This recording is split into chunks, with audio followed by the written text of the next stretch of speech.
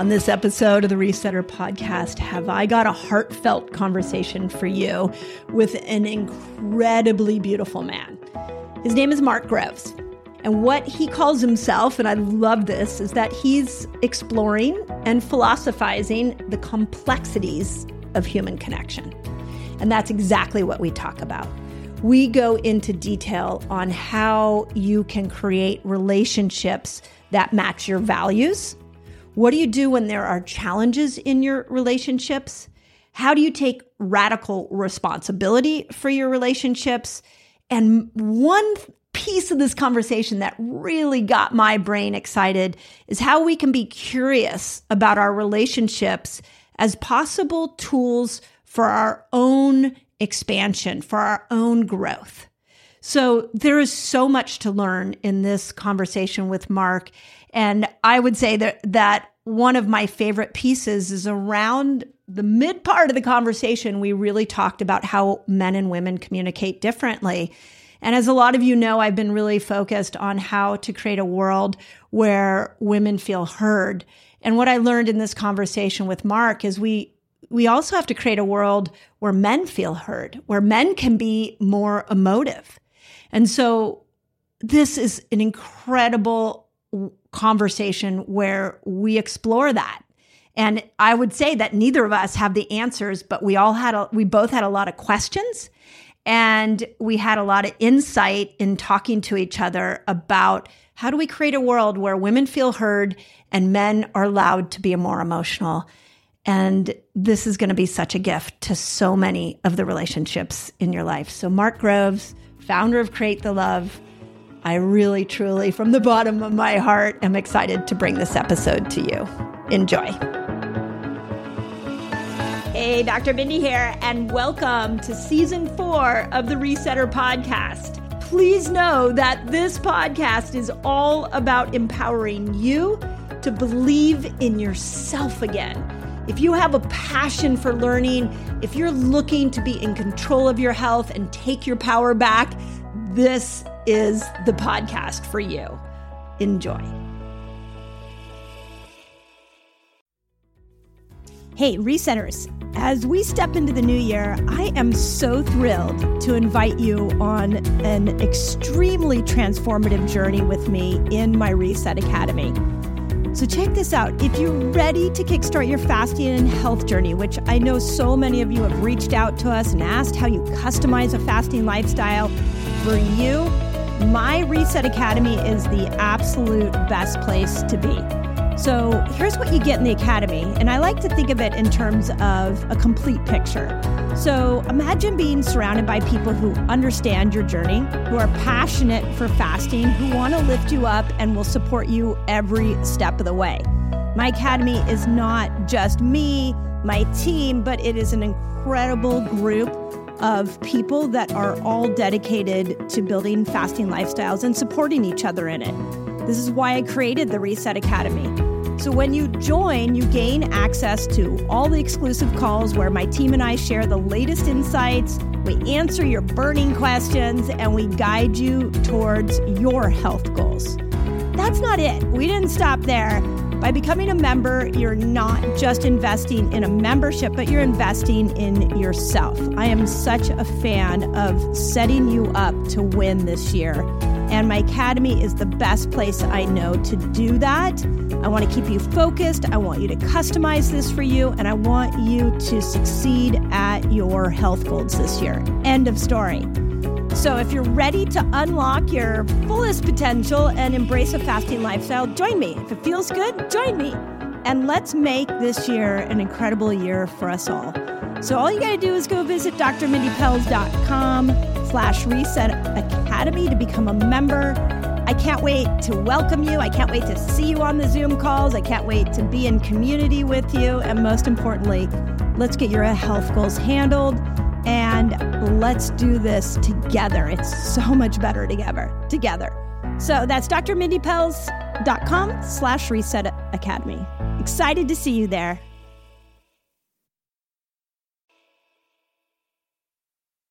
I'm going to just jump in and say thank you for being here, Mark. I really appreciate you coming on the Resetter podcast. We're excited I'm excited to have this chat with you. Oh my God, pumped to be here. Can't wait to jam. No idea what you're going to ask, that's Excellent. The adventure. That's the adventure. See, let me tell you, there's a lot of places I want to go with this conversation, but I'm in the process of writing my 5th book, and I'm totally geeking out on words. And so as I was doing a gentle preparation for this interview, there were a couple words you used that just really sparked interest of my brain. And let me start with the first phrasing, which is radical responsibility. That you took radical responsibility for your life. What is that, and how do we all accomplish that? Well, I think the context of even taking responsibility for one's life is pretty daunting sometimes. Yeah. It can feel overwhelming. And I think what's going on unconsciously there is that responsibility, if you say, okay, everything that's currently in my life is there because I'm saying yes to it. That's a pretty basic fact. But then if you accept that fact, now you're like, well, shit, if I said yes to it, then that means I can say no to some things. And if I actually sit with the truth that I'm choosing everything in my life, including my habits, my rituals, my reactivity, then that means I could have chosen differently. And I think that's where we hit usually an unconscious block, because when you wake up to the idea that you have choice, radical responsibility that says, I'm not actually going to tolerate less than my best self. I'm not going to tolerate less than my most optimal potential. I'm not going to tolerate any behaviors that I know are actually not helpful to relationships and not conducive to that type of life I want to create, and also not aligned with my values. So many of us are actually making choices day in and day out that are not aligned with our values. And then we wonder why we're anxious and depressed, because the choices we're making are saying, I don't actually even live the thing that is at my most core important to me. And so because when we're aware of radical responsibility, we then can look back at our whole life, usually unconsciously, and we go, oh, shoot, why did I choose those things then? And so most of us actually stop there. And I would say that that is actually the source of so many addictions, whether that's normalized ones like, our phones or shopping or sometimes food or even exercise. That one can be celebrated. We have these distractive techniques that are really about not paying attention to the dissonance that comes when you are making choices that don't align with what you want and who you are. Here's an interesting part of what you just said. How many people do you think actually know what their values are? Very few actually sit down and write that out. I remember I interviewed Stan Tatkin, who's like one of the world's foremost psychologists and relationship experts. And he said, if you look at the main reason that relationships fail, it's because people fail to make clear the agreements at the start. And so I don't think till we continue to violate our own boundaries or experience the violation of our boundaries, maybe we're dating someone toxic, maybe we are someone toxic, maybe we're experiencing a drug addiction or whatever it is. Most of us think of rock bottoms as being something like waking up in a ditch or drinking too much and crashing a car. But rock bottoms can be experienced in health and losing your job. But we wait for these deep moments of suffering before we change. And that's when we recognize, oh, wait, there's something out. And because our society has normalized this idea that if you're depressed or anxious, there's something wrong with you and you actually need to treat that. And I'm not saying there's not a time and a place for intervention, pharmaceutical interventions, but anxiety is actually an indicator that you're not actually living a life in alignment with what your values are. It's also an indicator that you're not expressing your core emotions. You're not connected to one or more of them. And I think that's rare too, to be connected to our core emotions. So I just had this really interesting thought. There's a lot of talk about how we came out of the pandemic and everybody's got a mental health challenge now from the remnants of that. And if I take the definition of anxiety that you just gave, my thought is the way I view the pandemic is it was a pattern interrupt. It was a moment where everybody was forced to sit down, and we had to sit there for so long that we had to reevaluate our life. Yeah. And then I'm wondering if as we've come out of the pandemic, if we had hunches about we weren't living in accordance with our values, relationships that people were locked at home with that weren't necessarily serving them anymore. And if we didn't make those changes coming out of the pandemic, perhaps that's a piece of why anxiety is at the peak, is the people who saw a glimpse of something that needed to change in their relationships, but actually have chosen to not change that. So many of us exist in relationships that we don't have hard conversations. We let the relationship steer itself like a child, you know? We respond the same way in conflict that we learned usually unconsciously as kids. Like most of us don't take responsibility for the relationship we want to create. We're not even saying like, hey, I need to look. There's a lot of people these days, at least the information is readily available. When I was 20, if you were going through a breakup, you just listened to Boys to Men, you know, and you got more sad or whatever was out. It's really true. Thank God Adele didn't exist. I mean, Adele would have been a killer. I'm so glad that music wasn't out there. But all joking aside, I think you're right. First off, the pandemic was an incredible psychological stress. It was a collective trauma. And I don't mean just the experience of having to confront our mortality, which, like, when you think about confronting mortality, we don't look at it because the idea of confronting your mortality is too much for the system generally, because then we recognize our temporary time on this planet, which then when you look at people who are in palliative care, The 5 Regrets of the Dying is a book written by Bronnie Ware. She was a palliative care nurse, and she saw these 5 things that most people regretted when they got to death's door. So we all experienced that. We also experienced, you know, a lot of like psychological techniques used to shape our behavior. That's also, there's always ethical considerations about the use of nudge tactics, which is what they call the psychological techniques used by public health. And so that actually has an impact on us. And, you know, I think for us not to look at what's occurred and actually acknowledge that there has been a collective trauma. And now what you're saying about relationship, yeah, COVID had people at home with relationships that they were often avoiding at their work. That's you know? Right. And so it amplified what was already there. Yeah. And it also, for a lot of couples, they finally had time together and they found resolution and they've deepened their intimacy. And I mean, it really forced us to, we don't normally spend 24 hours a day with our partner, which that's not necessarily healthy either because there's no balance of individuality. But I agree with what you said. There was a pause, and that pause we can use to start to question who we are, which is a healthy thing, to start to be like, oh, why do I do what I do? Why do I tolerate what I tolerate from myself or other people? Yeah. I mean, I've made a radical changes post coming out of the pandemic, and by asking myself that question of like, why am I doing this? What do I want the future to look like? Like, there was a lot of introspection that went through me. And one of the things about relationships a question I've been asking myself lately has been, what's the purpose of relationships? You know, like if we really think about it, human connection feels really good. I mean, we can just have beautiful conversations like we're having now. We can have friendships that just fill us up. But when we start to step into these long-term relationships, whether it's an intimate one, a friendship one, a work one, there's a whole nother level. It moves from being this sweet connection to being what I think is like a growth tool.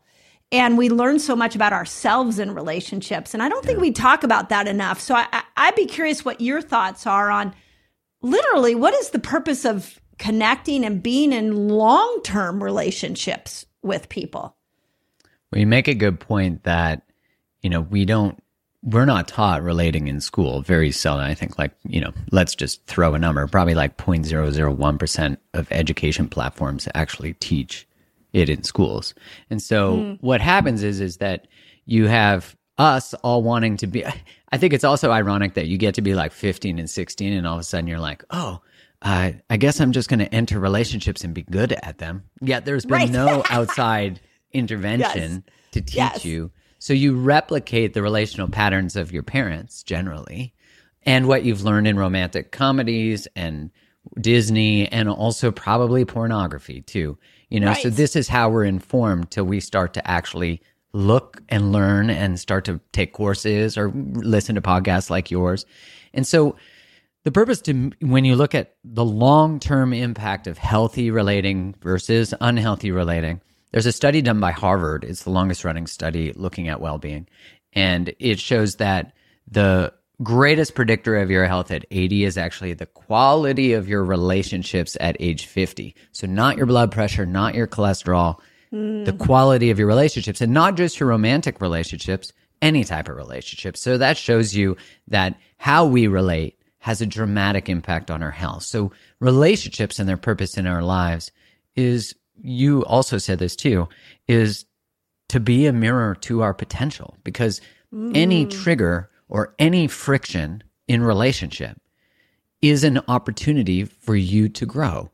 And I could tell you, when I was younger, when I got feedback from a partner, I wasn't thinking, oh, this is amazing. Thank you so much for the mirror of my possibility. You weren't? I don't understand. Definitely not. I remember complaining to my dad once on the phone about my girlfriend in my early 20s. And my dad said to me, oh my God, Mark, was complaining about something which she had the right to complain about. So if you're listening, you were valid. And I said to her, well, it's so bad. I don't even want to say what I said, but hey, it's all about growth. I'm very different now. But I said, well, if it's so bad, why don't you leave?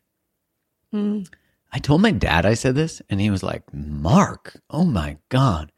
And I remember I didn't necessarily understand what he was saying at the time, but it's one of those seeds that plants in your psyche. Yeah. He said, a relationship is a separate entity. There is you and there is her, and then there is the investment in the separate organism. And what you just did was not invest in it. And wow. Yeah. And I think when we can start to see that feedback from a partner, if delivered in a healthy way, is actually an invitation to our evolution. And the purpose of relationships from a biological perspective is we need other people. Like when you are lonely, the same parts of your brain light up as when you experience physical pain. And what is posited about that is that it will draw you to seek out help, to seek out others. So we are tribal by species, by nature, and we need other people. And I think what got confused and still does in the language of don't need nobody, don't need a man, all that stuff, which is valid from the cultural experience of divorce and financial abuse and all that kind of stuff, is that you do need somebody. But when you depend on somebody who's unhealthy and you place your well-being and your self-worth in another person's hands who is not reliable, you're going to get hurt.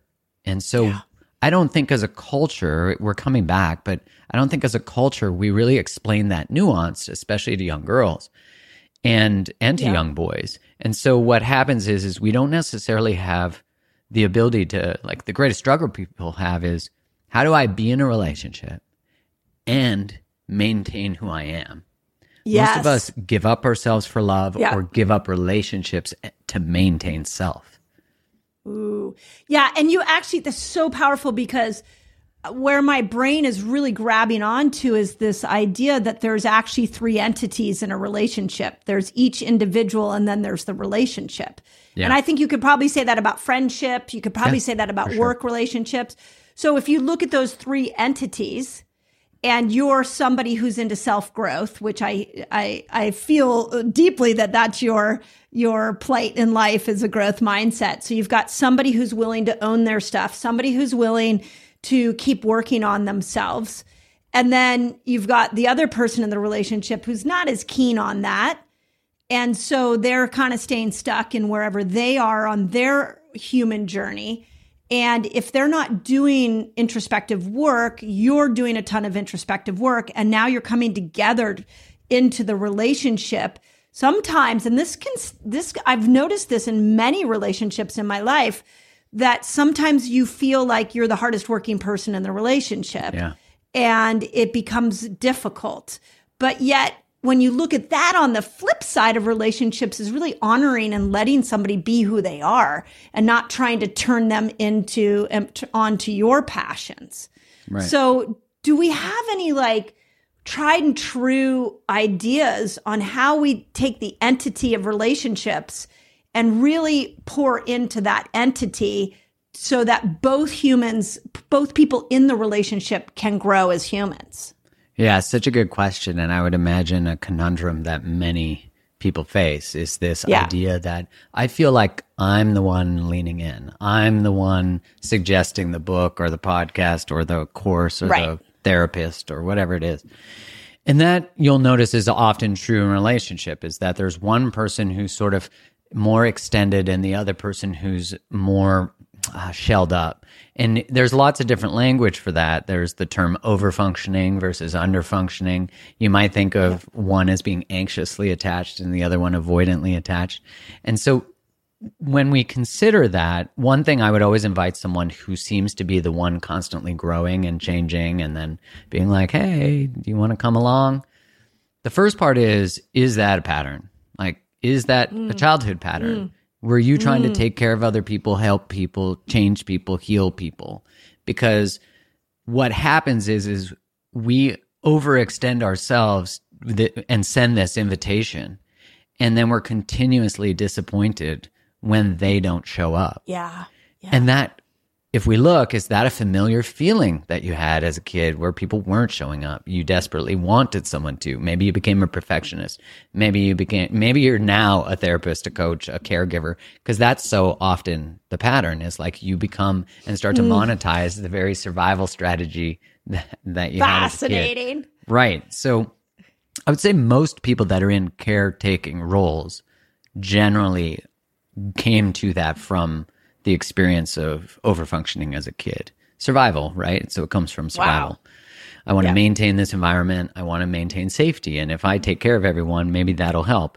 And, it's just a natural skill set we move towards. So the first part is the recognition of the pattern. The second part is I recognized this when I was healing anxious attachment and healing this chasing my partner is I remember thinking, well, gosh, if I keep inviting her to show up differently, but I keep standing in the space that she needs to step into, then how can she?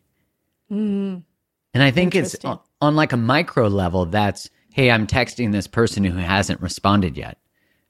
Let them have the space to move towards you. When we think about the third entity, I think about it also as this sacred space between us and other. And it is this invitation for them to stand fully in that space too. So if I keep doing everything for another person, they never have to become an adult. If I keep doing everything for them, they never actually have to do it for themselves. And then I resent them that I'm doing everything. But meanwhile, I'm the one doing everything. Right. So this sense of radical responsibility is like, oh, wait, what's familiar for me is leaving myself. What's familiar for me is being disappointed. I say, hey, read this book. This would help us. For when we start to actually step back from that, we say, hey, I learned this thing. I found it really helpful for me to be able to understand us. And I really want to create just a deeply connective relationship with you. And is that something you're interested in? So beautifully said. Well, a different way, because what you're doing is most of us shrink and continue to reach down to pull up instead of saying, hey, like you kind of think about it like two adults facing each other. Instead of infantilizing your partner by treating them like a child, you're like, hey, show up, come over. And here's the invitation. And sometimes I remember asking Julie Gottman and John Gottman this. They wrote a book called Seven First Dates or Seven Dates. I can't remember, but it's an incredible book and it's 7 essential conversations all couples should have. And I said, well, if the other person doesn't accept the invitation to read the book, that's a red flag, right? Like, you should kick them to the curb. And she was like, Mark, no. I still remember. That's a red flag. Yeah, she was like, you should get curious as to why they're resistant about the book. Maybe they have another avenue they'd rather learn through. Maybe they're scared of what it's going to bring up for them. But at the end of the day, the truth is that you can only invite people to show up, and there will be a timeline where you can no longer wait. And after you wait past that timeline, the cost starts to become your own physiology. So I hope that answers your question. Yeah, no, that was really good. And the word curious is a new word that I'm obsessed with as well, because I think it's a better way to look at a challenging situation is to be curious about it as opposed to be like blamey about it, you know?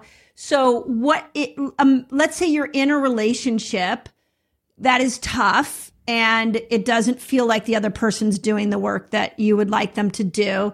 What does it look like to help them to actually articulate that like curiosity and leading them into a place of like, I love what you said where, you know, are you wanting to bring a different creation to the relationship? That is the word creation's even amazing. Like that is a really interesting way to look at that. But how can we say this to our partners in a way that doesn't feel threatening, that feels like an invitation, that feels like a new dimension? You know, a lot of the people that listen to this podcast have been married a very long time. Yeah. And it's very easy to fall back into old patterns. And you have to stay awake. And really, if you want to evolve that marriage or that relationship, it takes constantly reinventing something as simple as the language you use with each other. 100%. Yeah. Yeah. So how do we do that? How do we keep that sort of spark through our question asking so that we can see where that partner is at along the journey? Well, a few things to just first say. One is that, your relationship, we're going to be recreating relationships in a different way when we orient to them from a place of radical truth. So most of us, our relationships are not the place that we are all of ourselves. And there's a number of reasons for that. Like Harriet Lerner talks about how, I remember asking her, like, why do women seek out relational information more than men? Yeah. Because that's my experience. I'm sure it's your experience with audience, right? And she said, every subordinate group must learn the needs and nuances of the dominant group. And she said, so what that means is, if a woman didn't learn how to dance with and become emotionally fluid, it could mean death. It could mean rape. It could mean pain. And so it is natural that the health of a relationship tends evolutionarily to have fallen on women's shoulders. I think we can all agree that in our experience, certainly from a heteronormative perspective, that's true. It feels like the barometer of the health of the relationship, women tend to be more attuned to. Yep. And this can be true in same-sex relationships too, where one partner just tends to be more attuned to it. Right. And so there's just the context of that I think is important, because when I was talking about overfunctioning versus underfunctioning, that like I'm going to do all the emotional work. No one person can do enough work for two. It's impossible. So well said. Like you have to be met, and most people are used to not being met. So the first qualifier I'll say is that your conversations might come with a fear that your relationship might end. That's usually why we avoid hard conversations, and that's usually why we avoid invitations to meet us. Now, I'm not saying to become some superhero. I'm saying to meet us. That's not an expectation or a standard that is unachievable. So you're not asking for the world when you say, hey, we need to learn how to be to communicate emotionally together. Here's what I think would help facilitate that. It's really important to me that I understand your needs and your wants and your struggles. That's important to me. Is it important to you that mine are understood? Some people might say no.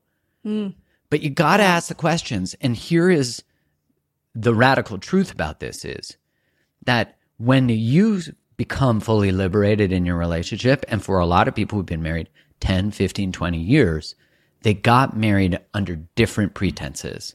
They got married for different reasons. Yes. So at 32, 35, 55, 65, they're all of a sudden like, holy shit, I'm in this relationship and I've forgotten about myself.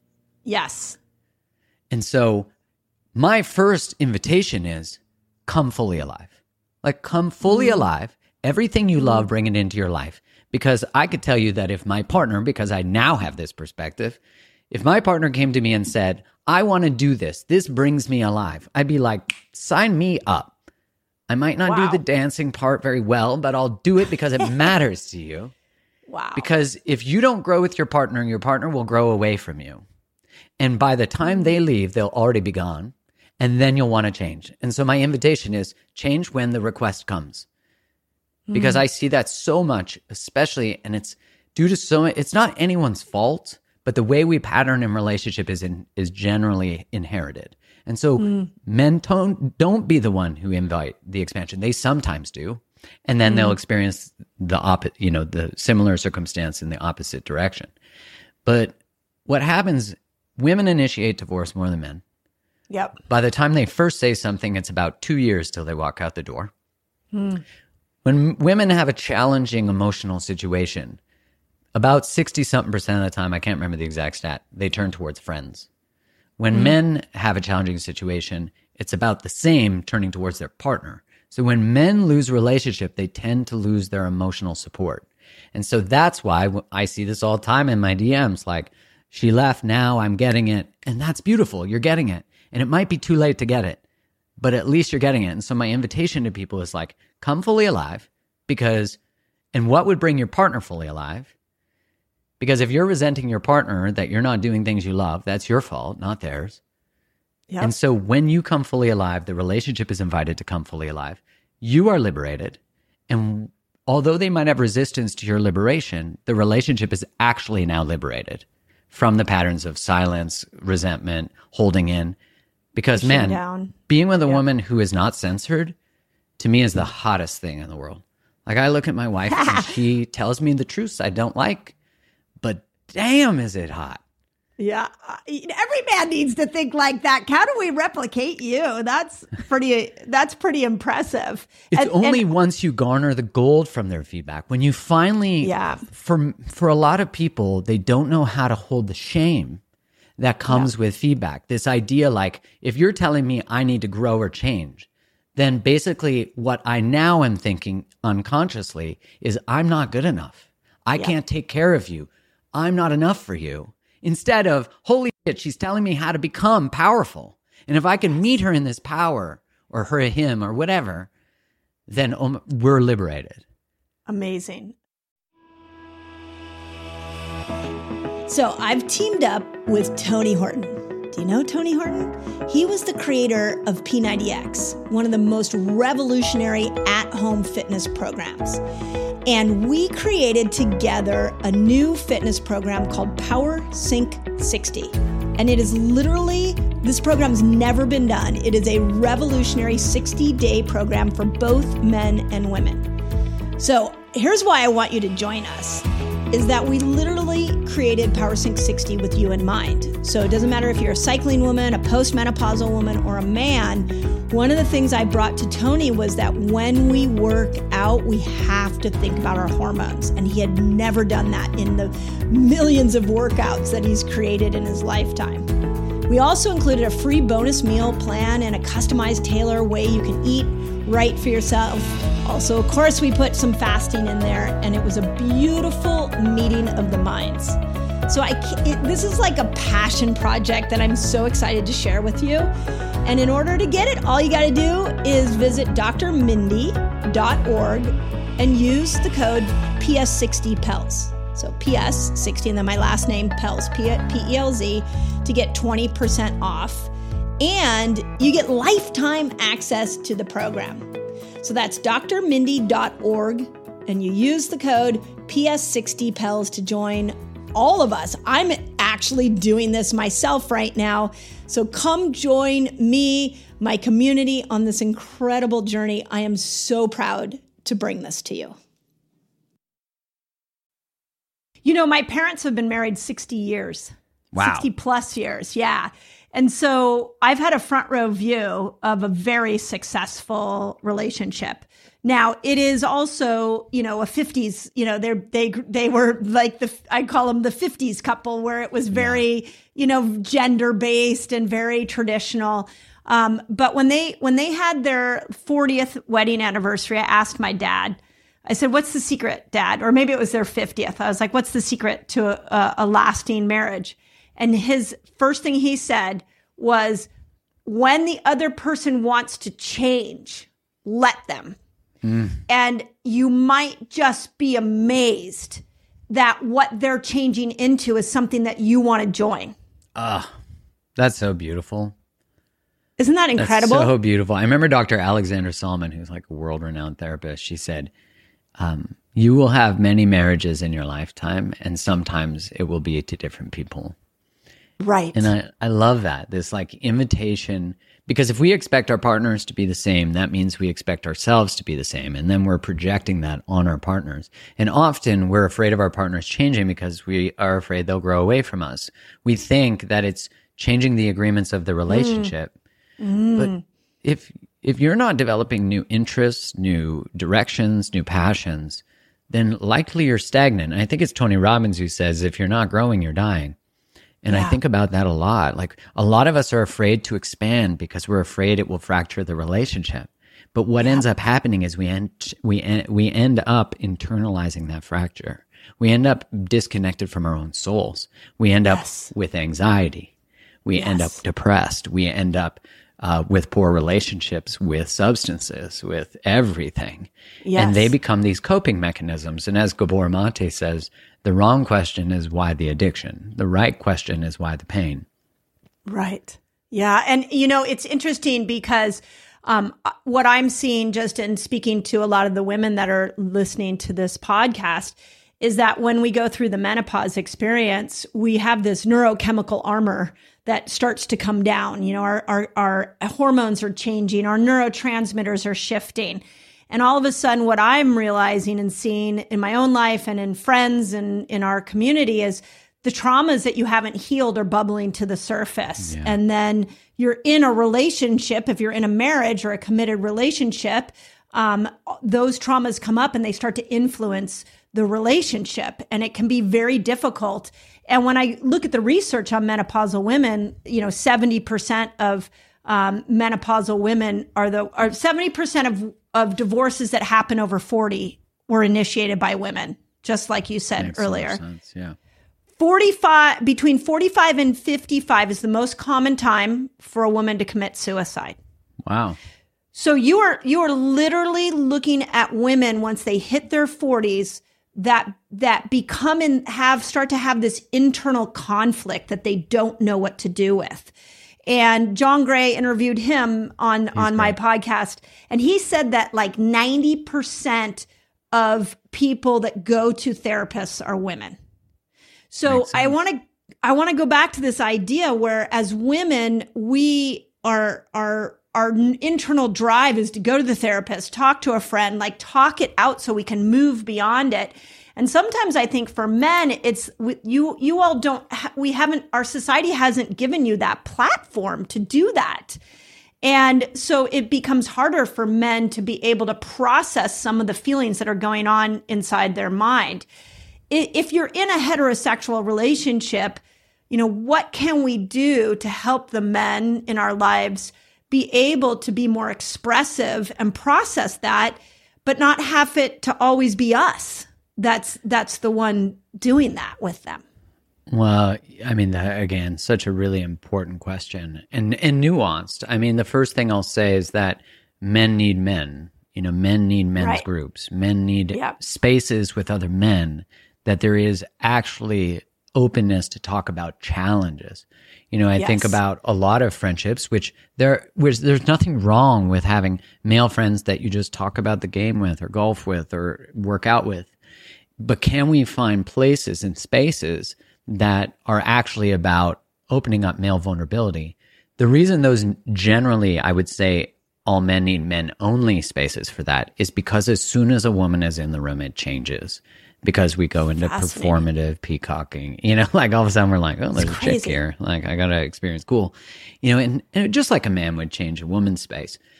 It's interesting though, because like when you think about emotional fluency, men are not socialized to be emotionally fluent, right? Like the acceptable emotions out of men tend to be anger and maybe happiness and just like blah, whatever that emotion is.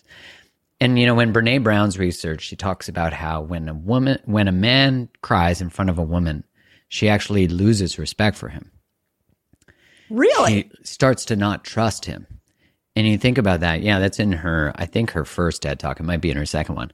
And she talks about it in one of her books too. And so when I think about that, I think about how we're socialized. And when you think of, when men start to step into emotionality, which usually becomes because they don't have a choice. They hit a rock bottom, their wife leaves them, their partner breakup, whatever it is. That they now are opening this box that they've shoved away in a closet because society says, listen, we want emotionally fluent men. We desperately need them. Oh, wait, go to war, kill people, and do most of the world's most dangerous jobs. And if you show emotion, you're probably going to get called a sissy. And if you show emotion, your partner might actually reject that emotion because they don't know how to trust male emotion, which there could be many reasons for that. So when a man chooses to step into emotional fluency, he is ultimately going against everything. He is going against all the programming that says this is what a man is. So it's a beautiful fracturing that occurs because ultimately what the man is saying by embodying it and becoming it is that I decide what a man is, not society. But in order to do that, they have to be ready to lose membership to define masculinity. Now, you also look at the way the media has portrayed men, and certainly truth to some of it, but is toxic masculinity. Men are bad. That messaging, especially to young boys without nuance, has them where they don't know how to have a healthy relationship to masculinity. You know, I had someone I remember once ask me, like, how do I teach my son that? I was just going to say, I have a 20-year-old son. I was like, tell me how we do this.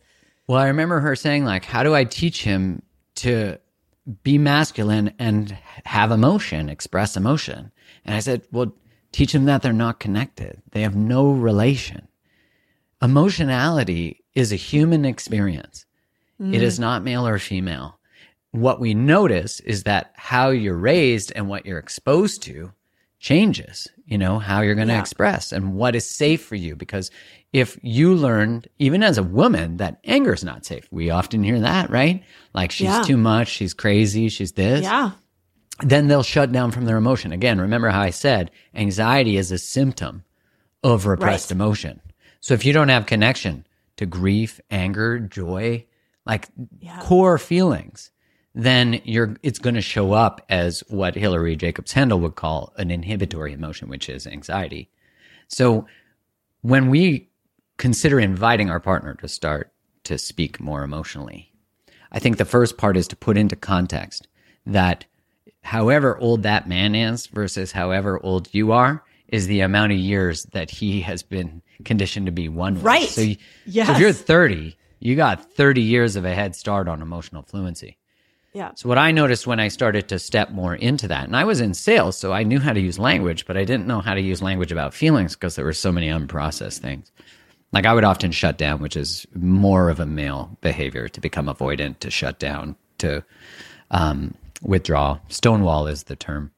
And it took me a while to lean in, but I had a partner who sometimes would get reactive to it because we were processing stuff together. But what I had a partner who I asked, like, I might get these words wrong. Because I remember a woman I was dating, I said something and she would like react to the words. And I'm like, wait, that's not what I meant. Like, just give me a second to like find, because it's not dissimilar to a toddler learning language. And I don't mean that to like infantilize men. I just mean that the process of putting words to feelings, like right now, a part of me feels, that's a really important part in delineation of language. A lot of us say, I am angry. I am sad. But what happens when you say I am is you must become everything after that. And when you say I am sad, you now can't be something else. So If you say a part of me feels, now you've distanced yourself from the feeling, so you are not the feeling. And then you also give space for other parts. Like, someone getting engaged might feel anxious. And if they just are anxious, then that actually might destabilize the whole curiosity that they have. And because there might be a part of them that's excited. There might be a part of them that's afraid, right? Right. And so we have to create space through language. You were talking about the importance of language. We have to create space through the language we use to create space for all of us because we're complex. And I think when men accept that reality, that they are complex emotional beings, which usually happens because we have to figure that out. Right. There's a saying that anger is sad's bodyguard. And I think that's very much true, that anger, when we don't have space for grief gets expressed as anger. But when we have space for grief, both exist. I also heard that anger is a form of creating power over somebody. It's like we get angry, and I love that idea of it. It's sadness. Sadness is bodyguard, and it's like, well, there's no room for where sadness can go. And if you're feeling sad in a relationship and you're feeling powerless, it's like anger will show up to try to grab power. So that is beautifully said. One of my thoughts as I'm listening to you is so fascinating. I've been really in the trenches trying to understand what women need right now in this modern world, because feminism has really taken us only so far. It's taken us to this place where we actually feel like we need to be less emotional. We need to be more man-like to be able to sit at the table with men. And yet that's what I think as women, the beautiful part, if you look at us hormonally, is we have this wide estrogen and progesterone together make us very emotional. We have a big spectrum of emotions. Whereas when you look at men, you guys are run primarily by testosterone. It typically is a hormone that doesn't make you as emotional. Mm-hmm. But when we look at society, we have put men and women in these camps, and really categorized, like women are overreactive and we have all these emotions, and men are non-emotive. And what I'm hearing in what you're saying right now is that actually men would like to learn how to be more emotive. They'd like to learn how to connect more, but the society doesn't allow them the space to do that. Is that correct? And what would be your vision of how we could create a society where men feel like they could be more emotive and could have more of that human connection pour out of them and be accepted? Yeah, I mean, when I think about, I have a son now who is almost 4 months old, and I consider, how do I engage with him in a way that he feels safe to feel, and, all that kind of stuff. I think it starts with raising children in a way that they feel that they're safe to feel all the things and they're connected to emotion, but they're also learning boundaries from their parents. That's obviously very important. And the other thing too is when I think about my wife and I navigating conflict, which, oh my gosh, like talk about hormonal shifts during pregnancy and then post-birth, and me really needing to understand and contextualize what's going on. And I'm now exposed to much more estrogen pheromonally post-birth. And how does that impact my physiology? There's all these things to consider. And what I come back to often, and I think I heard Peter Attia say this, that when he is really frustrated with his child, he thinks about himself at 80 and remembering that this could possibly be the last memory with their child. And so that invoking this, like, oh, this is such an important moment and my stuff needs to go to the wayside. And I've been really practicing that. And I think having that emotional space. So first off, modeling it, mom and dad, or dad and dad, mom and mom, the navigation needs to be, when you're handling conflict, that you model healthy conflict and repair in front of the child. Now, not every repair needs to occur in front of the child, but what's really important is we tend, and most of us have memories of our parents fighting, but usually behind closed doors. And we almost never got to see mom say sorry or dad say sorry in front of us. That's actually so important. Modeling that with them. Important.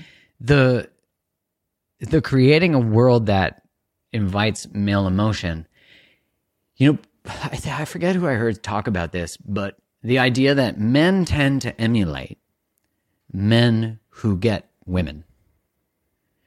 And that makes a lot of sense, right? Interesting. So if you see women choosing men who are like super muscular, super masculine, and I'm talking in the definition of like guarded, quiet, but stern warrior, not too emotive, but like powerful, lots of money, all that kind of stuff, which historically, evolutionary, that makes sense. Women tend to choose men who can procreate, protect, and provide.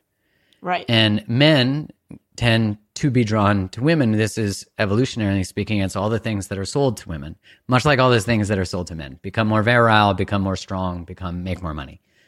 Women are sold this idea of like, make sure you look young, never age, and hip to waist ratios. That is one of the, for childbearing. It's a thing, for shiny sure. hair, lips and swollen lips, because that infers arousal.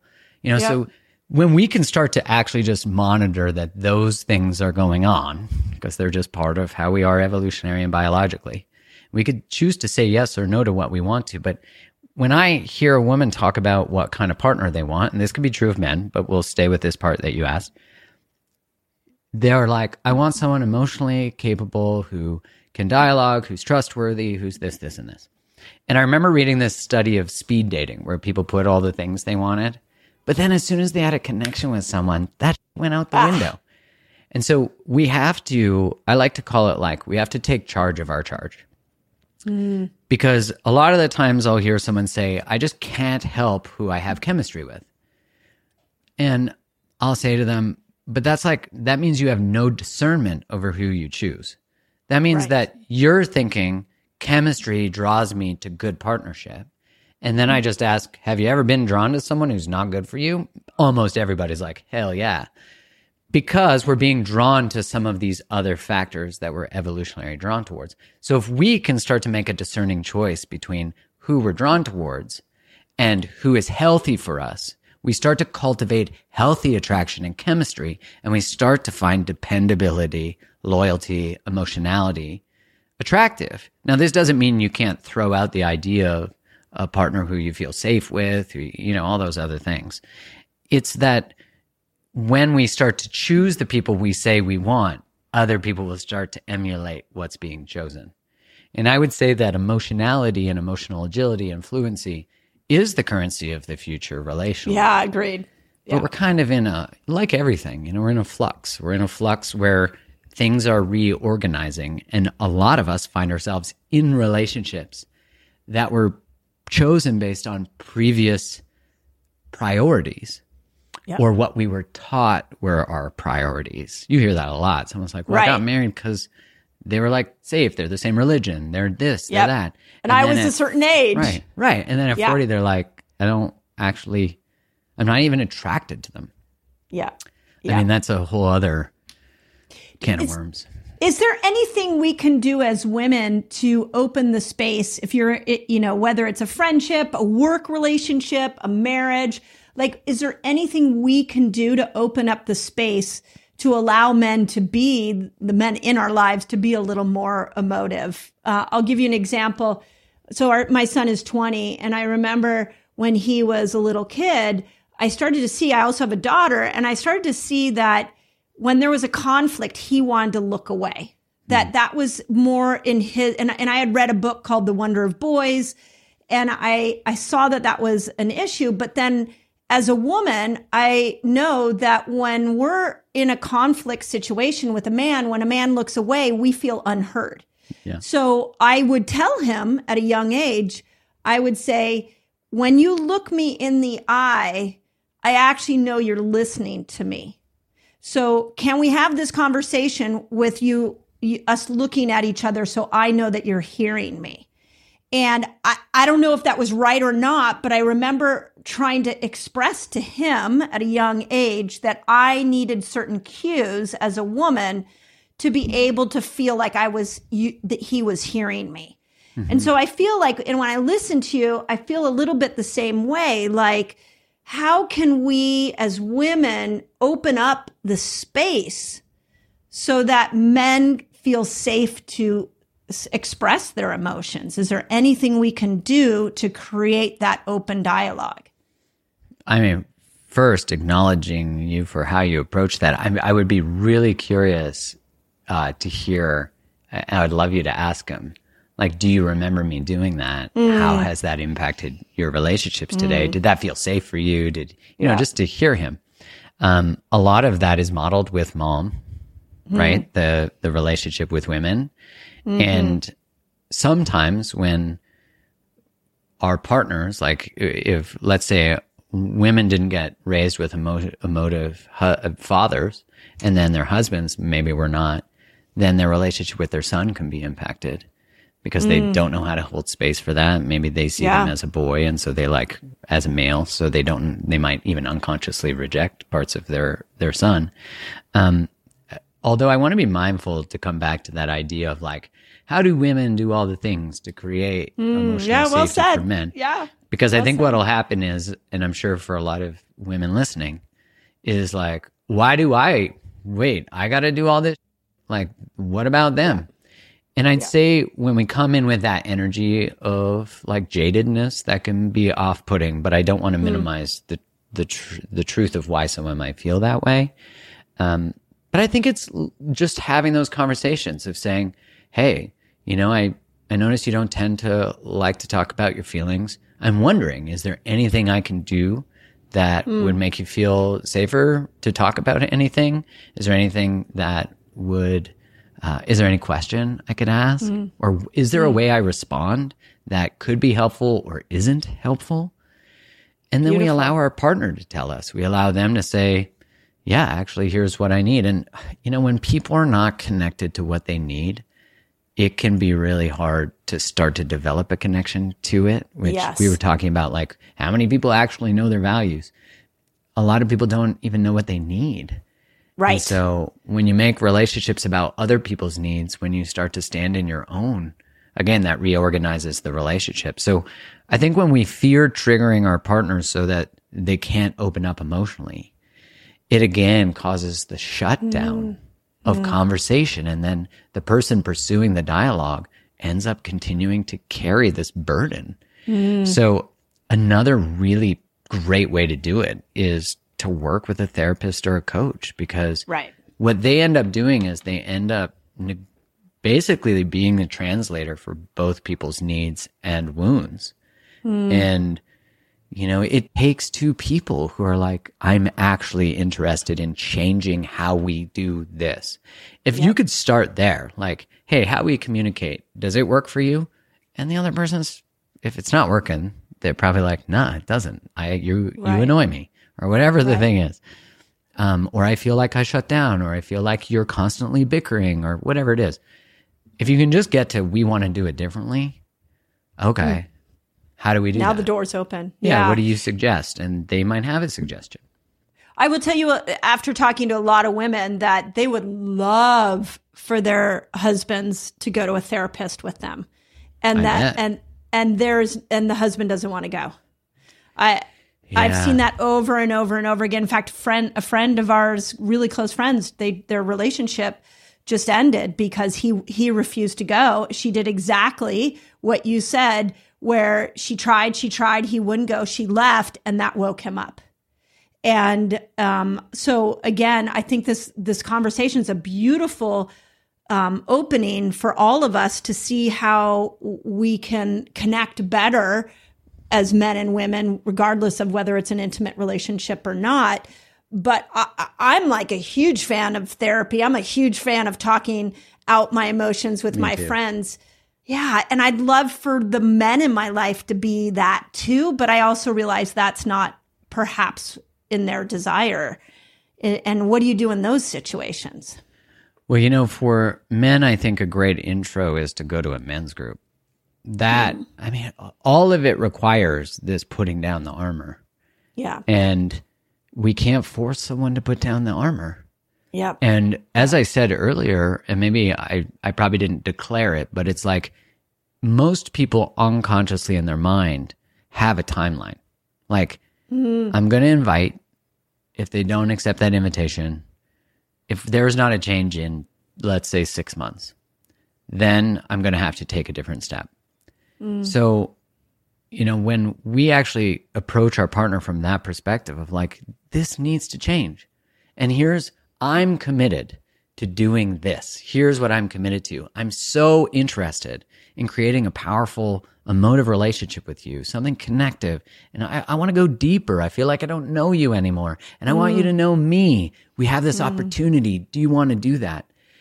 And if the other person says no, often the pattern change for the person who's always been chasing is to finally not chase and to say, okay, so what I hear you saying is that you're not interested in that. Did I get that right? Yeah. Okay, well, if you're not interested in that, then we're at an end here. Wow. We're at an impasse. Yeah. And when you're ready to potentially invest in it, I am here to have that conversation. But at this point, I can't chase you anymore. It's up to you to move towards what you desire. And if what you desire is not this, then I respect that. Yeah. Because what happens there is now we're saying like, you have the sovereign choice to say, you don't want to pursue this relationship. And I'm making a sovereign choice that I want to pursue this relationship, but under these guidelines. Yeah. And if you don't want to meet me there, then now I'm in sovereign choice that this doesn't work for us either. Yeah. And that to me is this powerful individuating. Yeah. That then now we have two adults, mostly, who get to choose what path they're going on.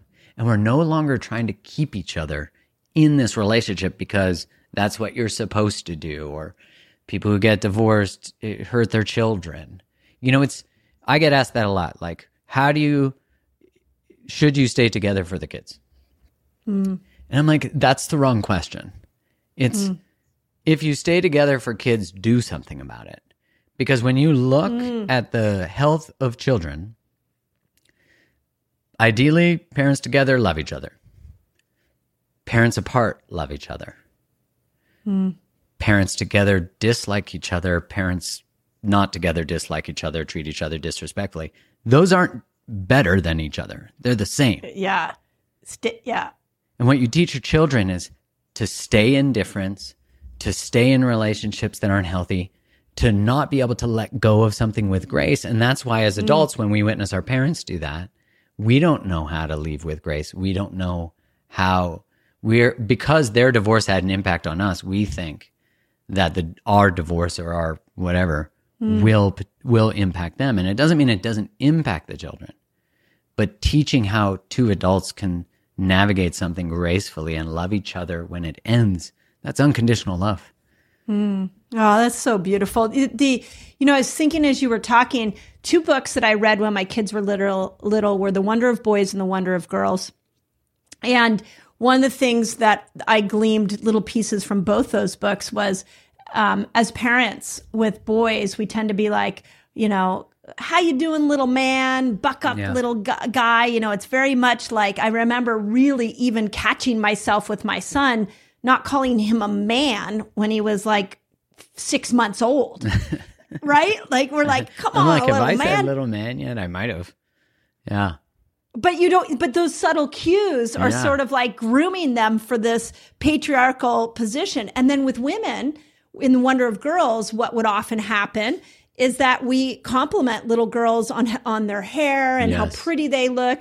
My daughter had this really cool, like big hair, blonde, curly hair, and everywhere we went, when we were in supermarkets, people would be like, you're so beautiful. You're so beautiful. And I would always make a separate comment and say, yeah, and she's smart too. Yeah. And she's kind and she's funny. And I would always add another attribute because I didn't want her to see, hey, the world gets you and loves you for how you look. And I think we forget that messaging comes to play now when we're in a long-term relationship, 100%. Especially.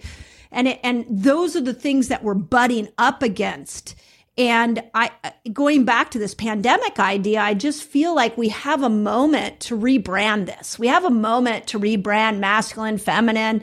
I mean, there's so much that's changing in our world. And what I'm learning from this conversation with you is, as a woman, is we have a moment to open up the door for men to be able to express themselves differently. And and to understand that we are not the same, but also right. there's the way we navigate emotion is different. And whether that is either developmentally or through socialization as well, I'm sure there's lots of confounding factors to both those things. Because what you're talking about, I remember there's a study where they give people a baby girl and a baby boy, and they already start to use language that's different, which of course will shape, as you're saying, how they see themselves. I remember I interviewed Dr. Laura McNally, and she said that when children are like 9 and 10, that's when girls are being judged on how their body looks and boys are being judged on how their body performs. Wow. And like a boy can, do whatever to potentially become faster, the fastest kid in the class or whatever. But for girls, they have to change their body, and so she said that a lot of children, where historically a child or someone as an adult would go into a plastic surgeon with like a picture of Tom Cruise's nose, now they're using these like Facetune apps and weird shit filters, stuff like that. And so we also have to understand that we're growing up in a time where social media is amplifying these things too, right? And like you can make millions of dollars based on your butt. You can make millions of dollars based on the appearance of having a Lamborghini and helping people make money. Again, I'm not shaming any of those things, but it's very real that if we place our self-worth in how we look or in our status, what happens is when those things get taken away, you won't know who you are. You won't believe you have value. And, I say to people often that the universe will remove anything that you place your value in to remind you that it doesn't live there. And so when we lose a relationship and we feel empty inside, it's just that the part of you that you defined yourself with the relationship is now vacant for you to fill, which is a very different way of thinking about it. And so as we create this future of being able to relate and be able to be emotionally fluent, if we can step into that radical responsibility for how we show up emotionally. Because what I think about is like, if I'm in a relationship and I show up fully, I'm like, okay, I had all the hard conversations. I invited them towards the thing I want. I really even got pretty good at language. And they still didn't want to meet me.